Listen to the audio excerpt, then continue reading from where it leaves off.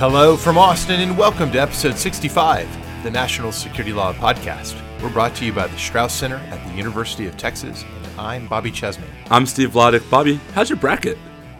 What bracket? We're already past it. Oh, yeah, no, it's great because I had Texas women's basketball definitely going to the Sweet 16 and indeed beyond that, and they're looking great. Did you have the UConn women scoring 94 points in the first half? Did you have the Amherst College women's basketball team finishing off an undefeated season with their back-to-back national championship for Division III? Congratulations. Steve, the important thing is that we both wisely decided we wouldn't make any predictions for the men's bracket, of course. No happily, predictions. There's no evidence to prove otherwise, right? None.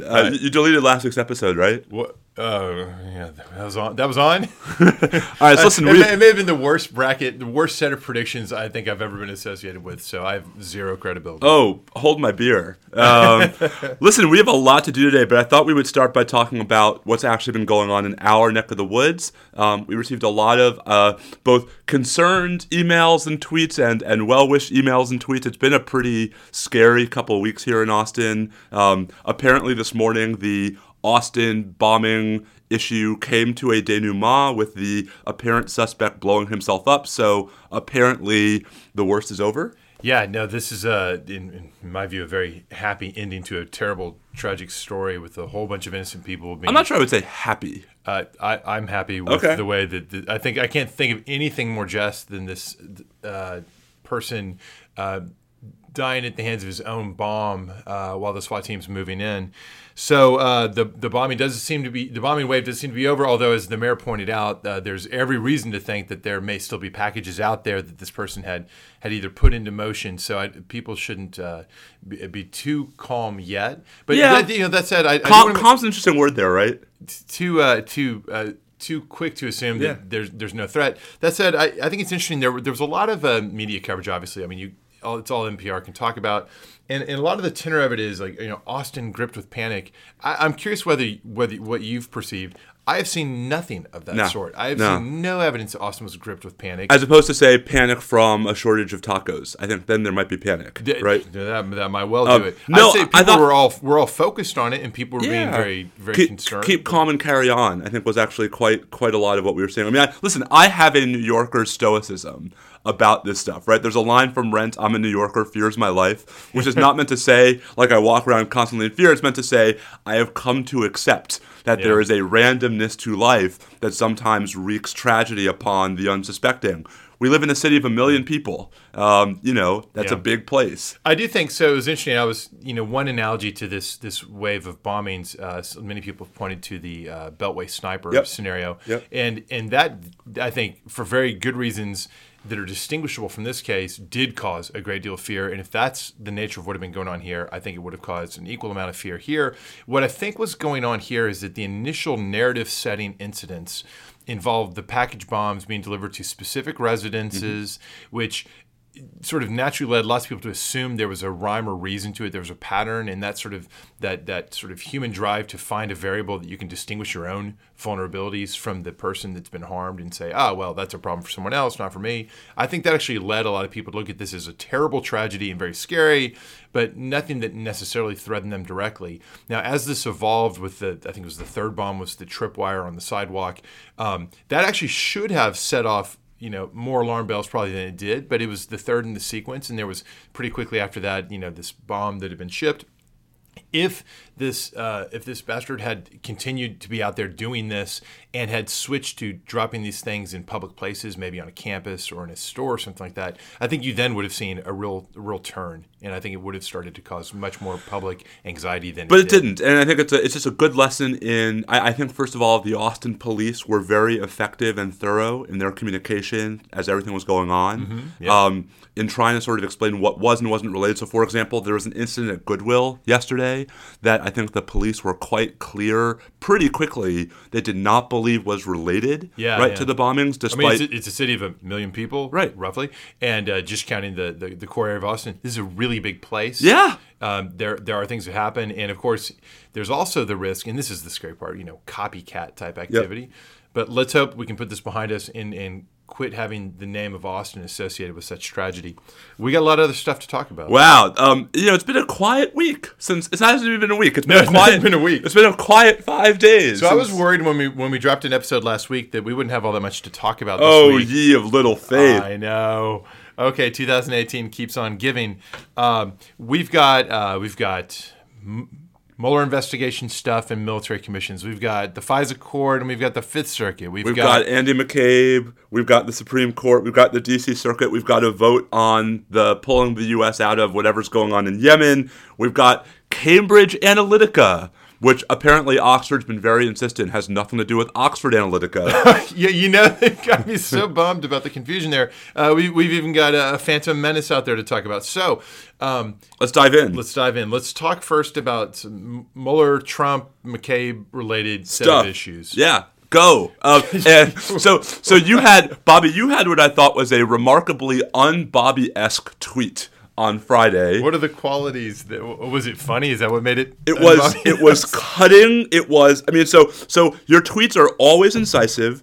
They're always thorough. They're always substantive. This was a one-word, dismissive. Was the word shameful or was it disgusting? I can't remember. That may have been shameful. Shameful. I think that might have been it.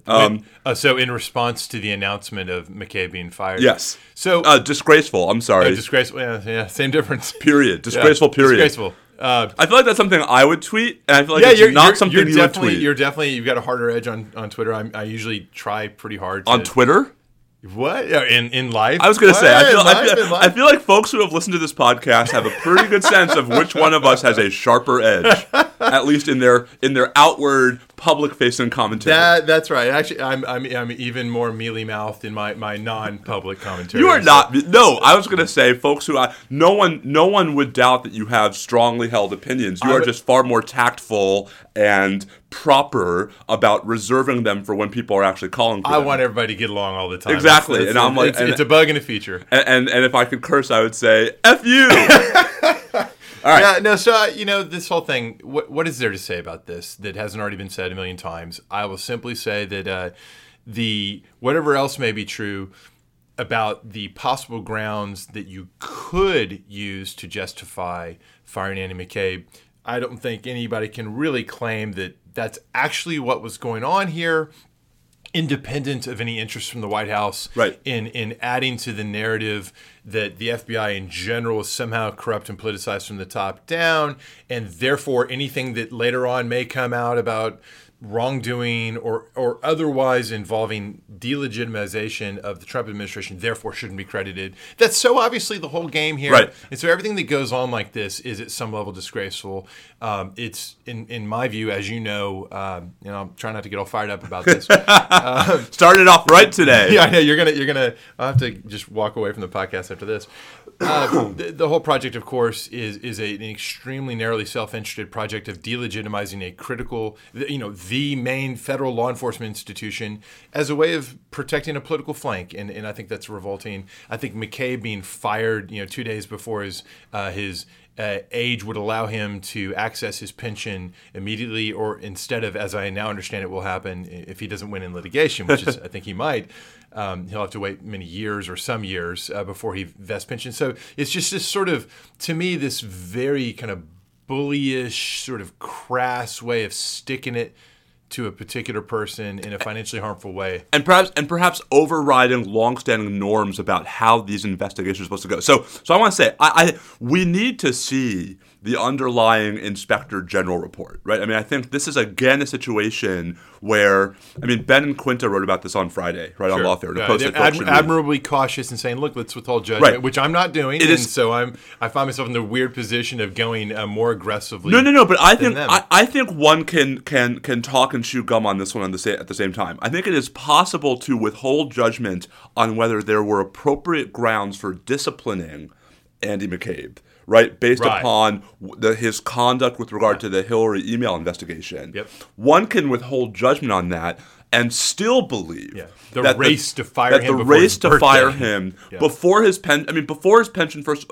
So it's not just petty, right? It's also, I think, it could very well be interpreted as evidence of sort of, guilt of conscience, right? That, we want to get him out of the way. Whereas I'm not familiar with other contexts where the government has moved so quickly, right, to jump ahead of an investigation to fire the offending officer. Usually the government's MO is, listen, even if the guy is out of office, right, we can create a public record of his inappropriate conduct. Right. No, it's the race to fire. Yeah. And let's underscore here.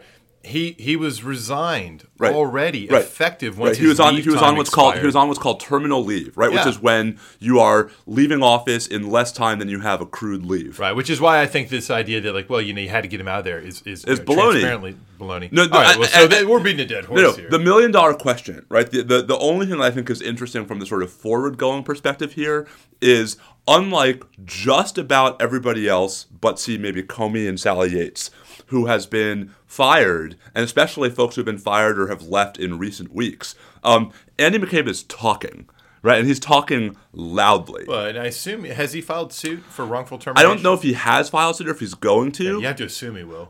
At which point, of course, if he survives motion to dismiss, there are depositions to take. Oh, my goodness. Well, that'd be interesting. All right, speaking of suits, right, this is a good pivot to two other Trump-related developments. The first is there was a whole lot of talk over the weekend about a Mueller red line.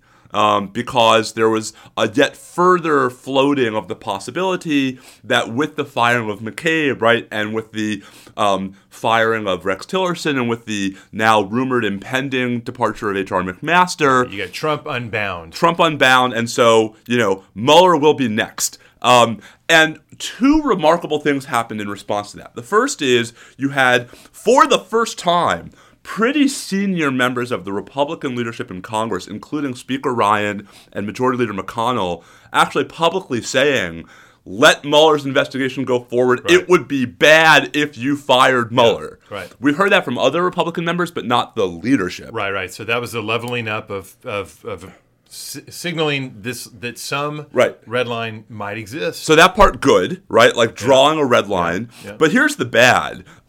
But in the same voice saying, it's not necessary to pass these pending bills that would create a mechanism for Mueller to challenge his termination in court.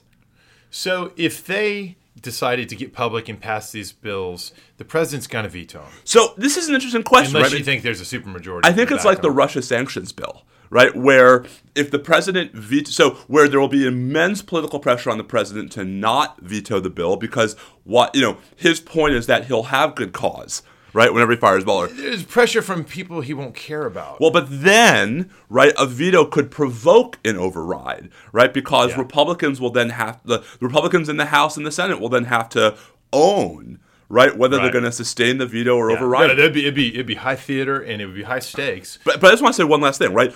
Critically, I wrote a long post about this on Lawfare on Monday. Critically, the folks who are saying that we shouldn't pass this, like Lindsey Graham, whose name is on one of the bills and is saying it's not necessary, they're not making the arguments that some of our friends in the academy, our more conservative friends in the academy, are making, that there are serious constitutional problems with the bill. They're just saying it's not necessary.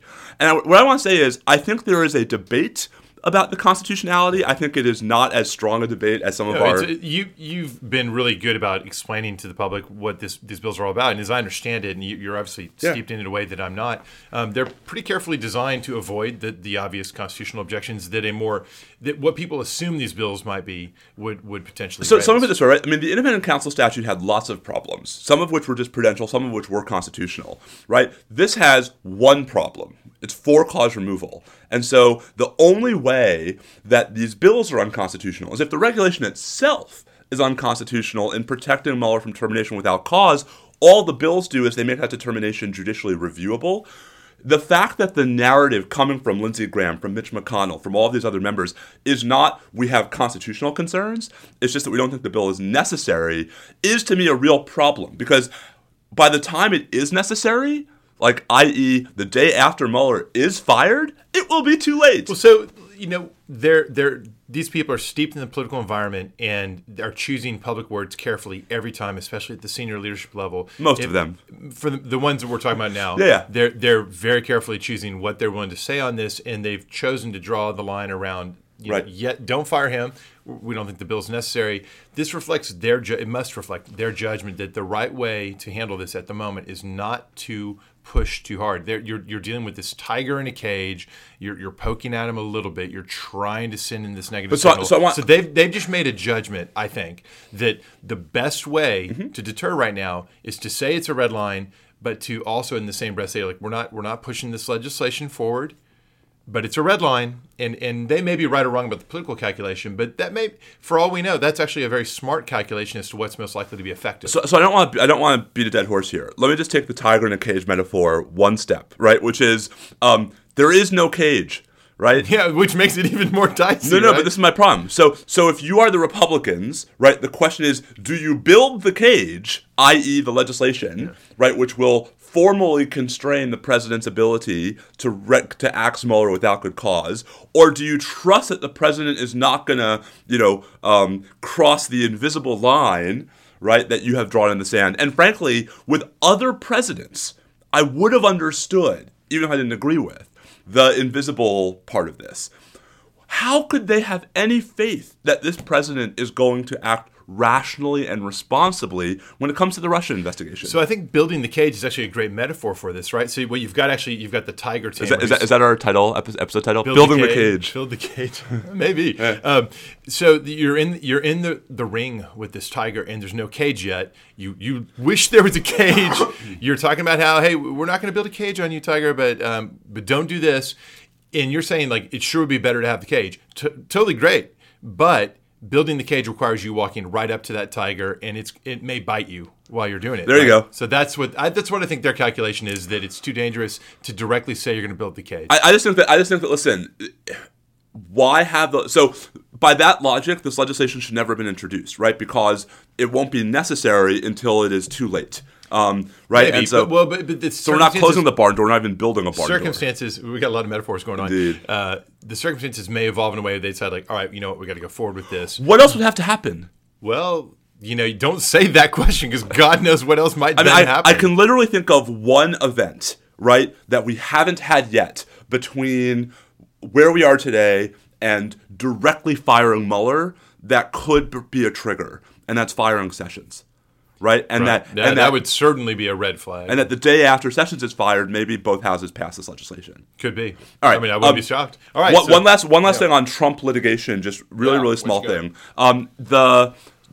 We don't usually talk about state courts on this podcast, but there was an interesting ruling by the Manhattan Supreme Court yesterday in Summer Zervos' defamation suit against the president. Huh. I don't want to get into the messiness of, the merits of, did the president defame, Summer Zervos back in 2006. The only interesting question for our purposes here is, there was a question raised in that case about whether a sitting president can be sued in state court, even for acts that predated his presidency. Clinton versus Jones, 1997 Supreme Court case says a sitting president can be sued in federal court for stuff that happened before he was president, expressly reserved the question of whether the same would apply in state court. The trial judge in Manhattan has now said the same logic of Clinton versus Jones also applies in state court. Interesting Fed court's presidential power question. What do you think of that? Do you think that there's some sort of federalism-based concept that says the rule ought to be different and the states So courts have to stay out? don't, and I've actually written a piece for NBC News about this. I tweeted about it yesterday.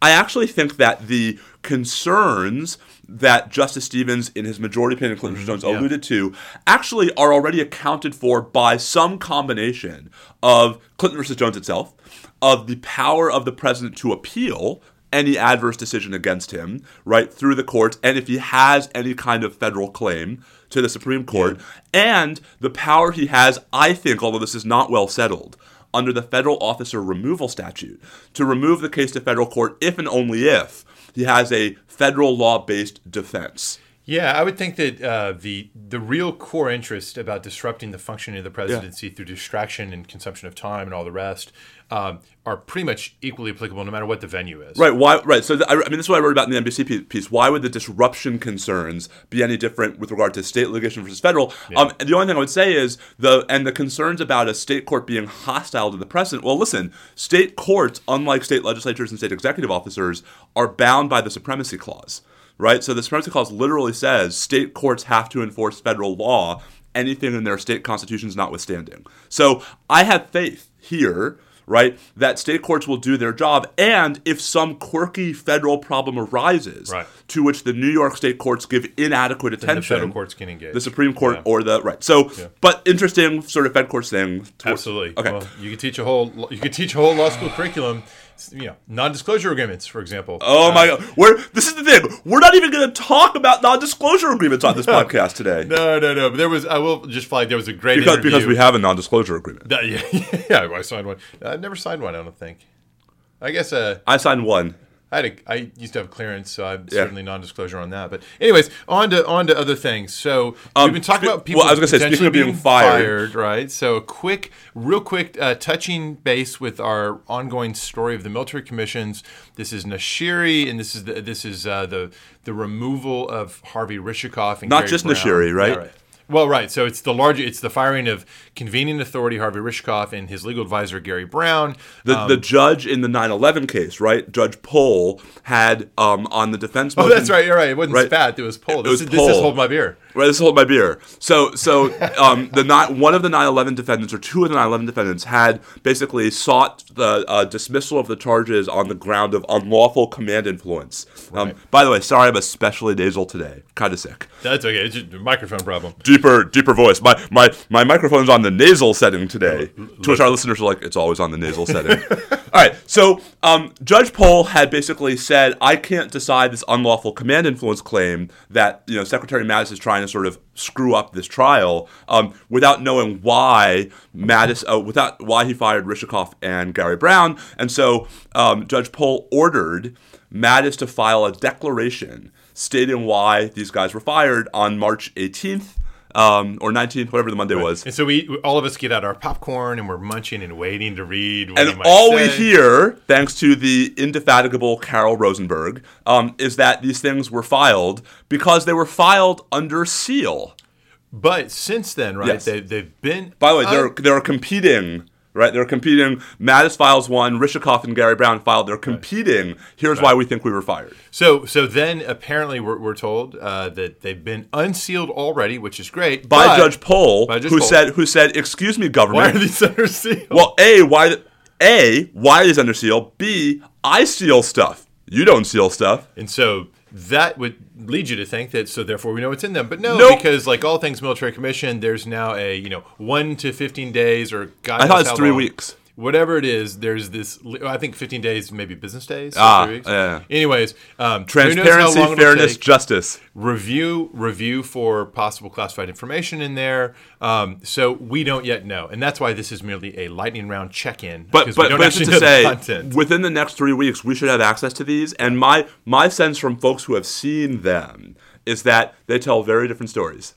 Well, and there was at least one sort of indirect quote from someone on the defense side who said, well, there's not enough information. And that's no surprise. Yeah. I have to assume that what's in the Mattis Declaration is a pretty generalized account and then the question is, preference for either a sense of misperformance or underperformance and a preference for other performance. And then the $1 million question is, will that satisfy Judge Pohl or will he insist on... Will there be a deposition? That would be awesome.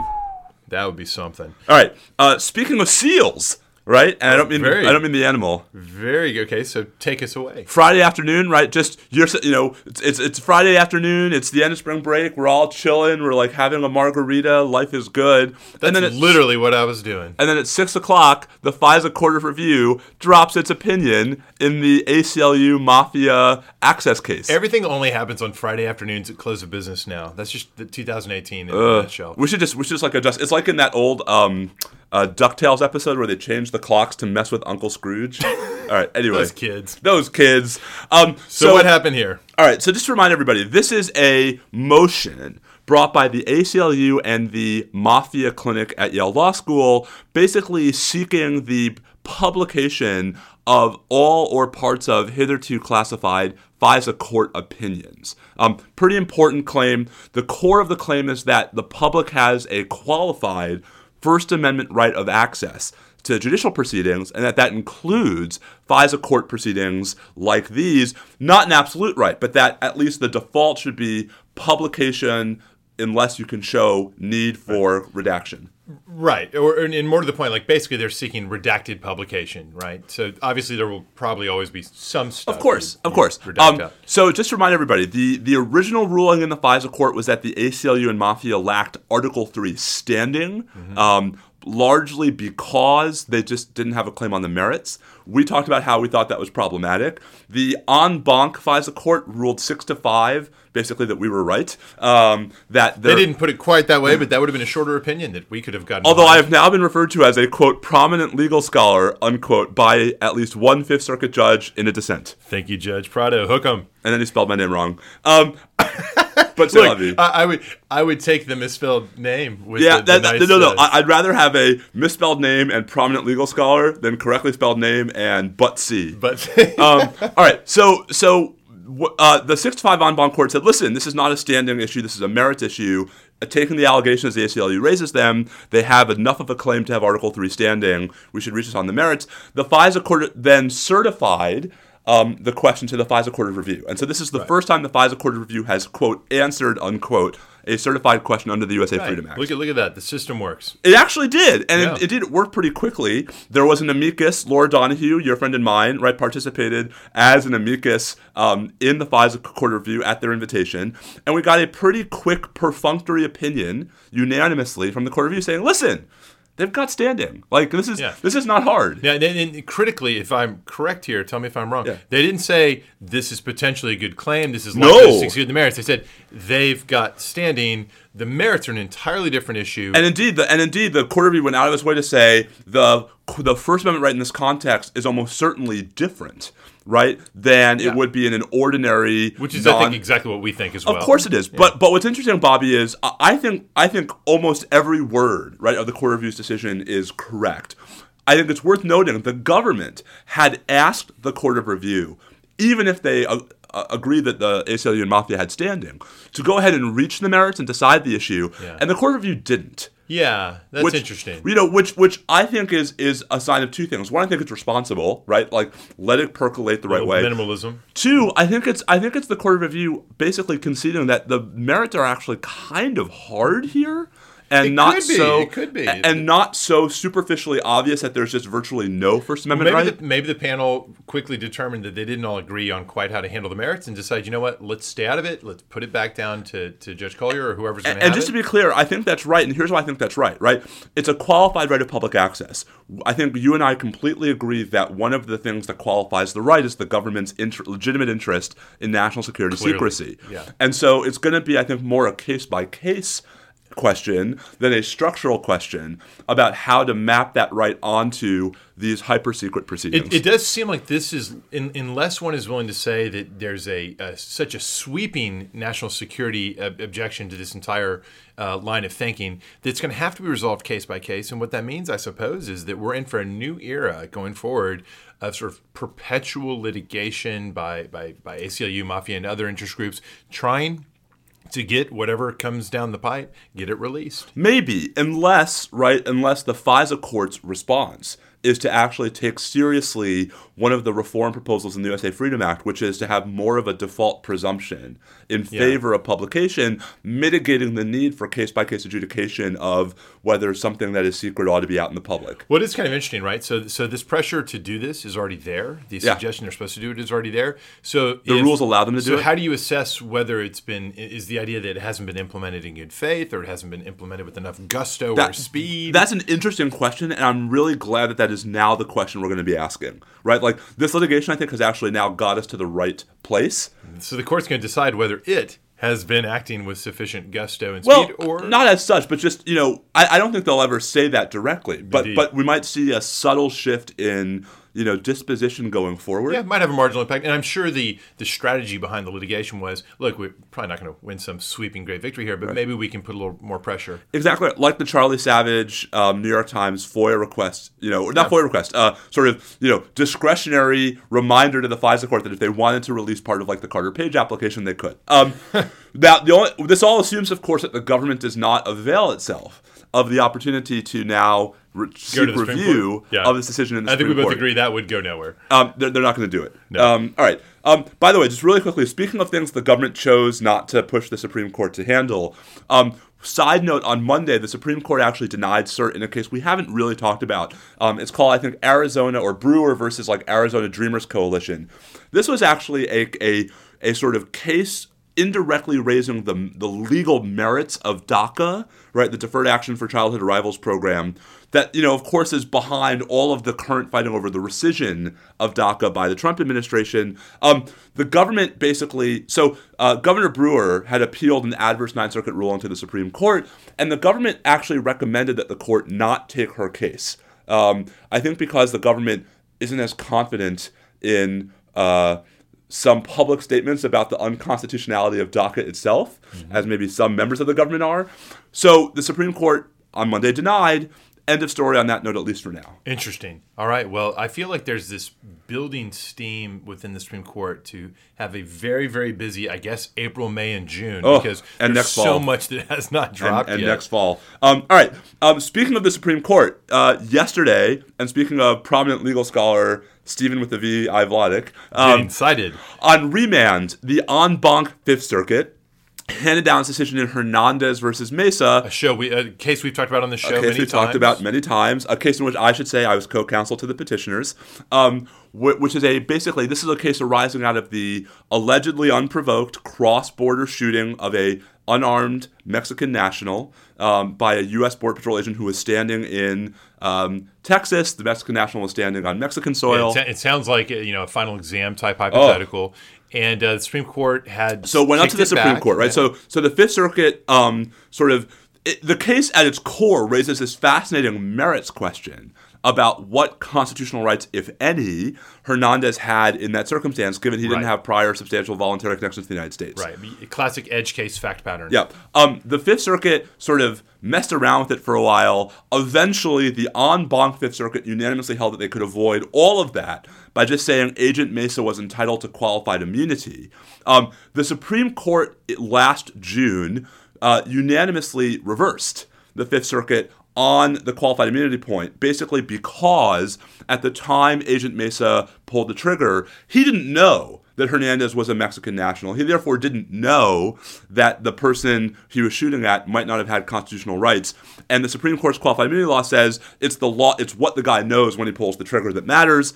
But the court also said, hint, hint, nudge, nudge, Fifth Circuit, don't worry, because we've just decided Ziegler versus Abbasi, which basically puts the kibosh on what are called Bivens claims, right? That is to say, we have just called into question whether there's even a cause of action for damages in this case. So therefore, even if the court were to assume arguendo that the non-citizen might have had some degree of due process right to life that was implicated here, couldn't sue for it. Right. And so the en banc Fifth Circuit yesterday, by a vote of, I think, 13-2, if my math is right, it might have been 12-1-2, depending upon how you count Judge Haynes, got the message and said, no Bivens. Yeah, so, of course, there will be a cert petition, but it seems highly unlikely that will go anywhere. They were following the recipe. I think they were following. So listen, folks know exactly, I think, how I feel about Abbasi and about just how problematic it is.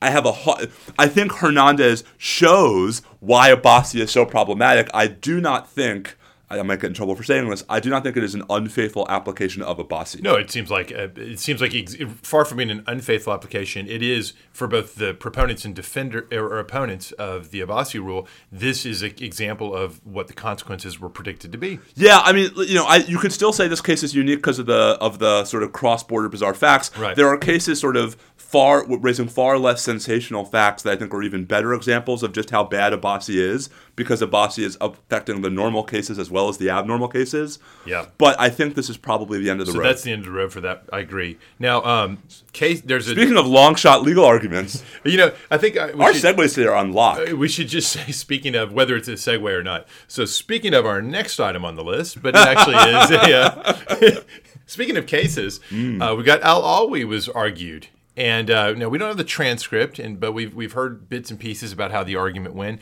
This is a case that I at least think has very little prospect of success, but it's still, you never know. We've got a Guantanamo detainee who had been recommended for transfer to Saudi Arabia, I believe, right? Mm-hmm. Saudi Arabia, based on a periodic review board meeting that took place, a review that took place at sort of the tail end of the Obama administration.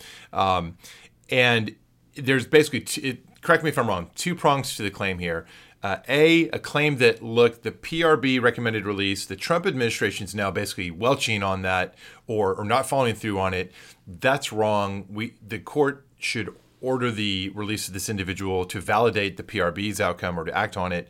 And then secondly, anyways, the original detention authority has expired on a sort of Hamdi-based theory that the armed conflict in Afghanistan has evolved and changed and gone on so long and is no longer actually a qualifying armed conflict, and therefore there's no longer a law of war detention authority. So I think I've made in previous episodes my views on both these clear, which is that the PRB entire system by its own terms is clearly not binding on the president, doesn't compel the president and the executive branch to follow through on what the PRB recommends. It's not legally binding. And secondly, that the armed conflict, if anything, is heating up in Afghanistan, certainly not over and done with. So I agree. I want to try to take a shot at distinguishing what I take to be the core argument in Al-Alwi from the core argument in the CCR 11 detainee case, because I think the difference might help to illustrate why I actually think one is stronger than the other. In Al-Alwi, I actually think that when pressed, and I want to see the transcript, but at least my understanding is that the position of the detainees' lawyers, Ramzi Qasim teaches at CUNY, is not that the war is over, right? It's that the sort of Justice O'Connor, that understanding may unravel language from Hamdi, is increasingly becoming actualized, right? That the courts have to reassess whether there really is such a thing as indefinite to this degree detention in the context of a NIAC, such as the non-international armed conflict between the U.S. and Al-Qaeda. And so I don't take the position in Al-Alwi to be that the facts on the ground mean the war is over and detention authority is expired. I take it to be, detention authority no longer runs to the end of hostilities. And I think, you and I are both skeptical, not of the sort of emotional appeal of that argument, but that a court's going to agree. Oh, I'm definitely skeptical, and I think, especially this panel. I think it's just not correct. If the premise is that there is still a state of armed conflict going on in Afghanistan, but that nonetheless, just because it's been so long, therefore the traditional notion that you can detain the enemy combatants for the duration of the hostilities has to drop out. I think that would require a real innovation in law. That would require an act of judicial lawmaking. If you read it into the international laws of, right, if you read it into LOAC, where the 11 detainee petition I think is somewhat different, is I take the gravamen of their claim to be that, in fact, that constraint doesn't have to come from international law. It comes from the Due Process Clause. Now, again, folks might think that argument is unconvincing for multiple reasons. One, maybe the Due Process Clause categorically doesn't apply to the Guantanamo detainees. That's certainly, at least currently, the law of the D.C. Circuit, right, which is a problem, depending upon how you read Kiemba. Two, assuming it applies, there's no freestanding substantive due process right to be free from military detention when there is some predicate determination that you're properly detained, right? Right. They may end up in the same place. I think they are actually slightly different arguments. One is that there's no authority under international law for this kind of truly indefinite detention. The other is there is a built-in constraint in U.S. law. It's clearly two different doctrinal fonts. Yeah. I think it would require just about as much legal creativity on the part of a judge to develop doctrine under the Due Process Clause that creates, especially for non-citizens captured overseas in a combat zone. So I basically agree with it, but then let me ask you this question, and I don't mean this as a hostile question. Yeah. So when O'Connor says that understanding may unravel, I mean, this is a tantalizingly opaque Delphic proclamation, right? Contrasted with her, 25 years from now, we won't need affirmative action anymore. Right, there is a certain parallel, right? And they're 25 years now, and they're contemporaneous, right? Yeah. I mean, Greta was 03, Hamdi's 04. Yeah. What is that understanding may unravel? What to you does that mean from the perspective of litigation? Right. So I think I always understood her to have meant that if the circumstances between the United States and the Taliban evolved from a situation which it was then, which involved a pretty obvious case of armed conflict, however one characterizes it, to a circumstance that gradually changes, becomes different, and at some point ceases to be properly characterized as armed conflict. Then, by definition, the linchpin of her holding had been the law of armed conflict brings with it detention authority for the duration of hostilities. But that doesn't work. Watch this closely. Right. That doesn't work once the facts on the ground change dramatically. But specifically change in a way that leads you to no longer properly characterize it as armed conflict. Okay. If it's still armed conflict, it's still armed conflict. But if it's not, it's not. And that's sort of it sounds binary, and we all appreciate that it's a spectrum, and I think that's why she chose the Delphic language, because she appreciates that exactly how you say when it is and when it isn't, that's not something you can objectively say changed from Monday to Tuesday because we had this many fewer incidences. Oh, no, listen, you, as folks know, I agree with you on that point, right? Yeah. I am one who thinks that, at some point, that understanding may unravel is meant to be a judicial command, right? A sort of a message to courts and not just to the government. Oh, yeah, no, I think that's right. I think you can get back to the prize cases and find that the courts, prize cases! I love citing the prize cases. You've got a role for courts here in characterizing and attaching, deciding which doctrinal labels is the appropriate one here. And to me, actually, that is the most important thing the D.C. Circuit's going to decide in Al-Alwi. So this panel, right, Garland, Henderson, Griffith, not exactly a panel that's going to be adventurous. Yeah. But I will just say really quickly, what's going to be most interesting about this decision, whenever it comes out, is what the panel says, not about the merits, but about the role of the courts in the first place. Because we've talked about this before, there's a longstanding view held by some in the executive branch that the courts have no role to play, right, in resolving sort of end-of-war timing questions. Al-Alwi, the government's position is not that. The government's position is, listen, we're going to win, right? So rule for us. And I think that, they're right, but Al-Alwi is going to be a precedent that can now be pointed to say, look, courts have a role to play, even when that role is, no, there's still a war. There's still a war. And, that doesn't mean there wouldn't be deference to of course. Back to me, that's the right way to think about these things. You don't say that the courts have no role. You say that insofar as the legal determination entails resolution of questions of fact, let alone questions of policy, there's going to be and should be a thumb on the scale of the factual resolutions and determinations that the executive branch has made vis-a-vis the nature of the facts on the ground. Now, I'm not talking about whether John Doe was a detainee who did this or that. I mean, is there a state of combat operations going on there? Yes. And so what I think we're both looking for in this opinion is not the result, because I think that's relatively preordained. It's how the court describes what it's doing. That will be very interesting. Yeah. And including the possibility they may decide to pointedly not comment on that. Indeed. Yeah. All right. Speaking of ending hostilities. Yeah, that's actually a relevant segue. Listen, I'm on the segue thing today, okay? Senate Joint Resolution 54, the Yemen resolution. Perfectly timed for the visit to Washington of MBS, Crown Prince of Saudi Arabia, Mohammed bin Salman, who has been really shaking up Saudi society. Shaking up. That's our euphemism for today, huh? Yeah, I think it's a fair description. He's definitely been roiling the waves. Now, he is closely associated with the Saudi military intervention in Yemen, and so right when he's here, you get the Senate debating the Yemen war powers sort of themed withdrawal resolution. Steve, what was the result? So the Senate voted to table the motion. There was a motion to discharge. I am not a parliamentarian, but I gather that was a procedural step to try to force a sort of full vote on the matter. And the Senate voted 55 to 44 to table it, basically to make it go away. So it stays in committee, which is tantamount to saying that it's not going to go forward to the full Senate, or is saying it's not going forward to the full Senate. So this is dead unless and until someone later on musters the political coalition necessary to spring it out of committee. And just really quickly, I mean, you hear 55-44, you assume that means just about party line. No, this is a bipartisan deal. Well, so 5 Republican senators voted against, that is to say, voted pro-resolution, or at least pro bringing it forward. Senators Collins, Daines, Lee, Moran, and who was the fifth? Rand Paul. How could I forget Rand Paul? The libertarian kind of,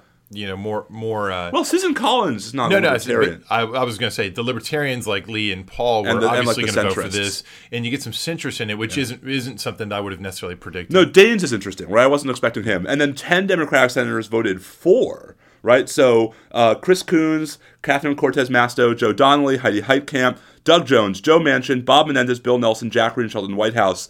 That's interesting. 3 or 4 of those votes, I think, are people who are running for re-election. And the others are surprising. Well, and so you also have to factor in that as the votes become clear, as the whip counts become public, people understand, like, okay, so this isn't going to go forward, so I can either safely vote with the majority on this, or I can safely vote against the majority on this. Right, there are 5 Dems who might have It's very hard to know if it was actually a close call. Yep. It's very hard to know what the actual numbers might have been and where some of those people might have been. But for now, this is probably the end of the thing. Which doesn't surprise me in the slightest. Yeah, all right. Speaking of, things not end. I guess, speaking of things ending, Facebook's relationship with Cambridge Analytica. So the first thing to say about the Cambridge Analytica Facebook fiasco is that the very best thing I've seen written about this is a really nice post that Andrew Woods, our friend, posted at Lawfare. Go find it. It's tempting just to kind of recap everything he said, but I want people to go read it. He's got a really nice kind of dispassionate walkthrough of, like, you want to know the legal issues? Here's who could sue who. I'm not sure what we want to emphasize. What do you think is worth talking about? Well, so I'll just add to Andrew's post. There's also Channel 4, the British television enterprise, has these fantastic videos about Cambridge Analytica that I think are quite revealing. Oh, that's interesting. Of exactly what it was doing. Listen, I think there's a much larger conversation about data privacy and data manipulation here, and that's probably more your bailiwick than mine. I'll just say, I feel like there is a broader. If there were a way to extricate this from the politics of the moment, this would have been a huge scandal on Capitol Hill, right? Like I think you would see hearings like a dog dies in an overhead bin on United, and there's legislation introduced the next day, right? There is massive scandal with this huge corporation, and Congress is largely silent because I think it's so infected with the Russia investigation. So I think it's almost the reverse. I think that the only reason that the only reason it's really gotten the momentum that it has and has been treated as the scandal that it's being treated as is precisely because of the tie-in to all of that. And had it instead been, first let me back up and explain for listeners who have not followed closely exactly what went down here. Yeah. Facebook encourages app developers to create all kinds of tools that can be plugged into the Facebook system. So for example, you get these super annoying, hey, click here for this quiz. And maybe you've wondered, why does somebody bother making that? That can't possibly be, remunerative for them. Well, it is because what the whole game for some app developers is to get you to click yes to play a game, to take a quiz, to do this or that, not so that they can directly engage you in the app they've created, but rather so that you will accept the terms of services or accept the terms of accessing that app, which through the rules of Facebook allow the app developer to then harvest data from you. Right. And critically here, also, you sometimes see this thing, this app would like to access your contact files or something like that. Also access data about people in your friend network. And so there's this magnification effect. So if Steve clicks in there, I don't know how many Facebook friends you've got, but it's going to pull in a ton of people. 65? There's 65,000 probably. So anyways, what you had here was a Cambridge University ostensible academic research who had ginned up this quiz. I think it was like a personality quiz or some nonsense. And everyone who decided to play ball with that quiz when it showed up on Facebook agreed to give access, with probably in most cases not realizing it, or agreeing to give access under the terms of service to their data, to that researcher and friend data. And then so he ends up with this big trove of data. And this is all, here's the key to the story. This is all entirely in accordance with how Facebook's economic model works. This is all by design. They've changed it since then. Since then, they've removed the ability for your consent, Steve, to also allow the researcher or the app developer to then access data on your friend network. So let's acknowledge that. But anyways, at the time, that wasn't the case. And so this particular individual did gather this huge amount of information. Under the terms of the agreement that app developers would have with Facebook at that time, there's language that, depending on how you read it, would arguably forbid that person from turning over that data to someone else, at least if they are a, quote, data broker. And there's a lot of language like that about who you can't give it to. It's not sweeping. It doesn't just say you can't give this data to anyone else. it's kind of targeted. Yeah, right. So there's going to be a question about whether or not he breached his contract terms with Facebook. That's something that Facebook has suggested he did, but no doubt he'll resist that. Point is, he turned it over to Cambridge Analytica, which is this entity associated with Steve Bannon, which was doing work for the Trump campaign and wanted this data so they could build advertising around it. Now, people are going nuts talking about this, like this incredible data breach and all the rest. I think it's fair to say that we should avoid the breach language because that has a connotation of an information security violation where there was some kind of hack. Whereas this was actually the plan. No, this is all in accordance with the business model. And so this is a story. You hear a lot about the social media platforms collecting tons of information and data, and shouldn't you be worried about this? And a lot of times people say, I'm worried about the government, but not so much about the social media platforms. Certainly in Europe, you have more concern than you have in the United States typically. But here we finally got a front page, above the fold type story where people do seem alarmed. But I think it's only because it ends up tying into the sort of the Bannon-Trump election theme. Now, whether this was really an important source of data that really mattered in any way for the election, I think is yet to be in any way shown. Maybe it was, maybe it wasn't. What the whole story really is a moment for the American audience, which normally doesn't get real focused on data privacy vis-a-vis the private sector because we like all the free things we get in return, like Facebook and Twitter, and we only get real bent out of shape about government data collection. It's a moment to realize, here's a concrete example that will really bother some people, but not others, but some people, about what it means for your data to be out there and then contracted away and handed over to other entities. Again, I think if you take the Trump angle out of it, I think people still wouldn't care all that much. And it's worth repeating, there is so much of this that is entirely in accordance with everything but handing it over to Cambridge Analytica. But the harvesting of it all, way beyond what you would have expected, is entirely in accordance with the business model. So I agree with that. I think there is a widespread lack of understanding on the part of folks who don't do this for a living of exactly what that business model looks like on the ground. Well, right? Here's the $1 million question. Do you think people, if they really, by dint of this incident or otherwise, begin to really appreciate just how much data they surrender and how difficult it is to alter privacy settings to try to cabin that? If, one possibility is that people say, you know what, that's right, we got to end this model. There's all this talk about the threat to Facebook's model and switch to something else. Well, that's going to have to be some kind of fee-based service if it's really going to be scalable and be anything like what you've got now. It'll be the end of these media platforms as we know them. So I guess, but I think, it's a conversation we ought to have because I think what folks may not, the two and two that may not get added together is the data harvesting as a mechanism for then promoting manipulated targeting. Right, and sort of how manipulated targeting has more than just consumer-oriented consequences. We think about this in the context of, I was just talking about going to Hawaii, and all of a sudden there are ads on my email and my phone for Hawaii, and we noticed that we're piqued by that. I get all these guitar ads all over my Washington Post page from a search I ran on Craigslist 3 weeks earlier. Right, Karen and I are talking about refinancing our house, and it's all of a sudden, because I probably have the microphone enabled and a couple of apps on my phone. There's just, I think, is something that folks are reacting to differently with regard to harvesting this data for the purpose of manipulating our sort of private consumer choices. I can almost hear Facebook screaming, we didn't want anyone to do that with it. We had a contractual limitation. Versus harvesting the data to manipulate public policy vis-a-vis elections, right? And those may just be differences of degree from the perspective of Facebook and Cambridge Analytica. Those may feel very much like differences in kind to the people out there. So I think that at the end of the day, this is going to run up against the problem that the types of solutions that would address this particular problem, which is to say, switching to, by law, compelling all the social media platforms to switch to an opt-in model that really clearly makes it cumbersome and clear when an app or any entity working through Facebook or Twitter that's trying to get your data, you're going to have to be presented a clear choice to say, yes, I want to allow that, or no, I don't. If we switch to that model, it's going to badly disrupt the economic foundations. Twitter's already very shaky economically. Facebook, much less so. They've got more bandwidth to absorb that. But I think we're going to find that as soon as it becomes clear that you might just not have these services in the same way anymore, I think the appetite for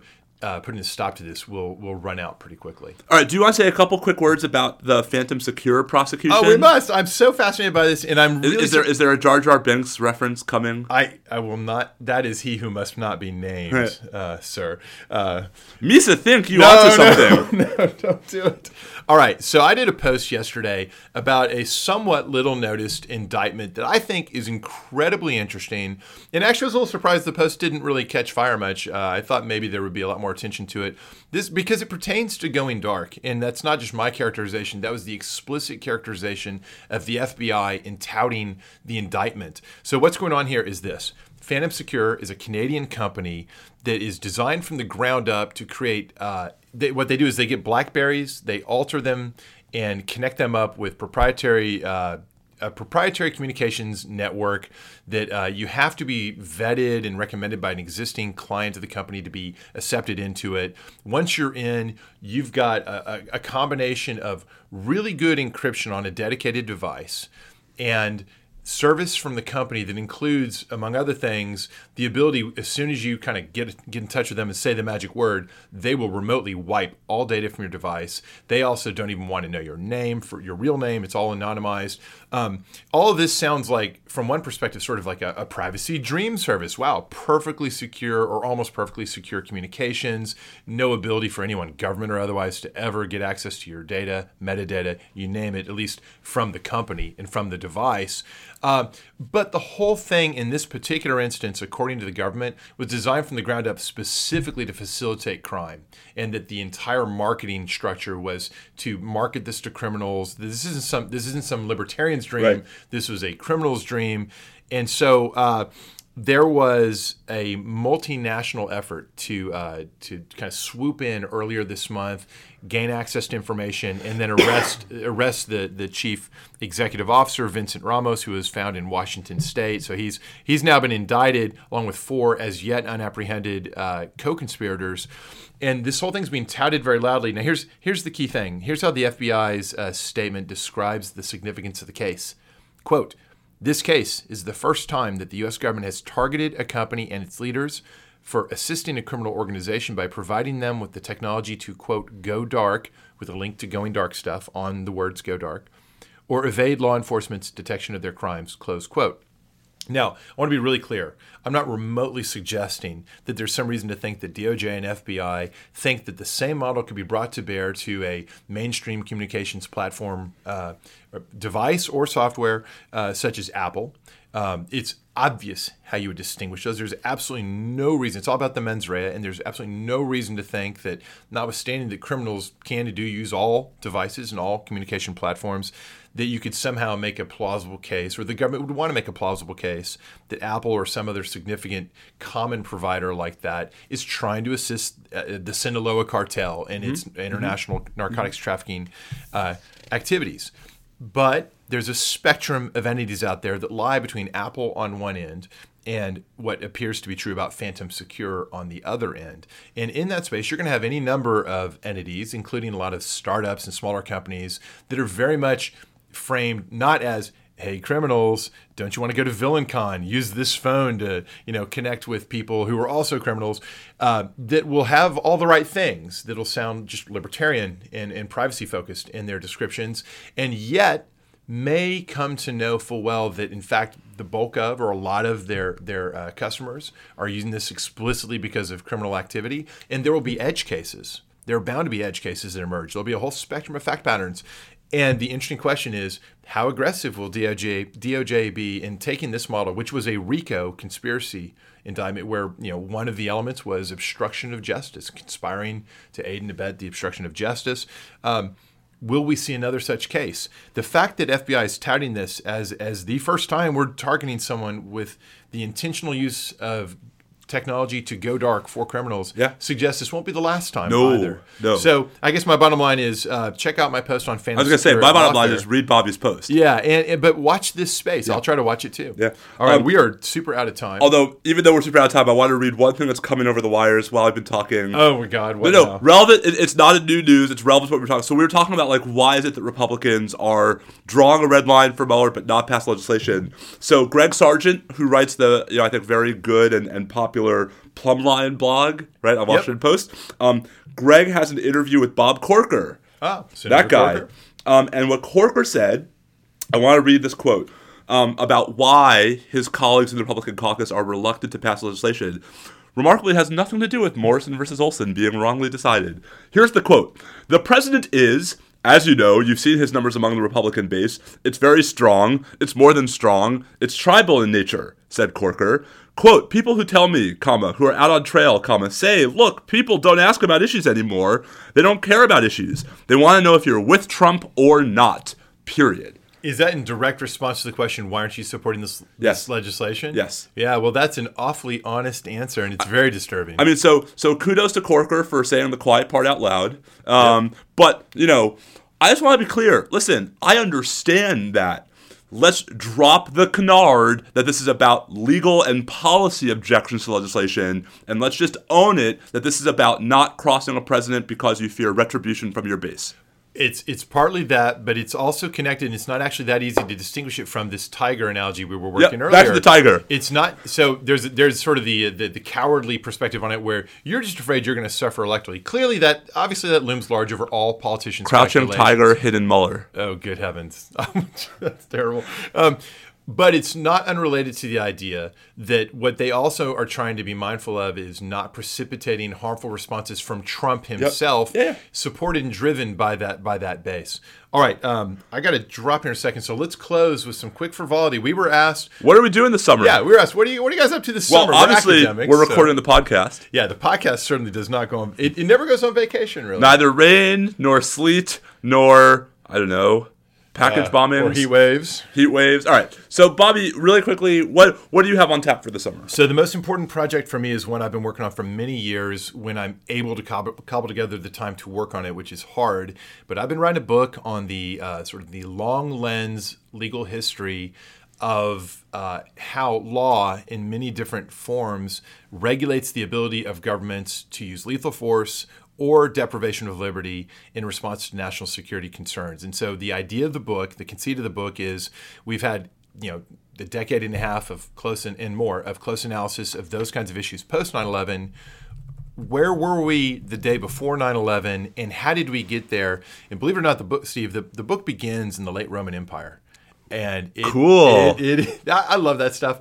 I went way down the rabbit hole. If you've ever kind of wondered about anything on the timeline between, let's say, the 300s on to the year 2000, this is the book for you. But it weaves together a very particularized and narrowly focused history of a slice of the law of war, and the eventual emergence of human rights law, the eventual development of habeas concepts in England, but then later how it's carried over into the United States. And it tries to show how these things all come together. And they were coming together in ways that was exposing the ambiguities and the lacunae and the conflicts well before 9/11. And it was pretty clear for a long time, and indeed had already become a concrete problem, that terrorism by non-state actors was going to be a flashpoint for causing those frictions to really emerge. Wow. You're going to have a much more interesting summer than I'm going to have. What are you going to be doing? I'm going to be changing a lot of diapers because we are having a baby. Woohoo! On or before 7 a.m. on June 18th. There will be Vladik baby number 2. That is awesome. Girl number 2. Yes! Although if you count my wife and our pug, actually I will now be outnumbered 4-1. That's similar in my house. But I believe both sort of in theory and in this case in practice, since Karen's paid by the hour and I'm not, that I have a special responsibility to be primary caregiver for at least a large chunk of this time. So I will try to obviously spend some time writing about, I suspect we'll have some things to write about. Yeah, we will. There might be a Supreme Court decision in, this Dalmazzi case I might have some things to say about. But first and foremost, baby girl Vladik. That's your priorities in the right place. I know you to be already a great dad. You're going to be an even more awesome dad with more kids to be awesome too. Well, I will certainly be spending more of my time being a dad. Well, and my daughters will be hopefully spending some time springing you and Karen. So I was going to say, I need Riley to just get there faster because we'll be ready for some primetime babysitting. I've got a whole crew of babysitters and they're awesome. So you will be freed from time to time. All right. Well, with our babysitting services fully vetted, I always sign off by saying stay safe out there and this week, I really mean it. Stay safe out there, everybody. Adios.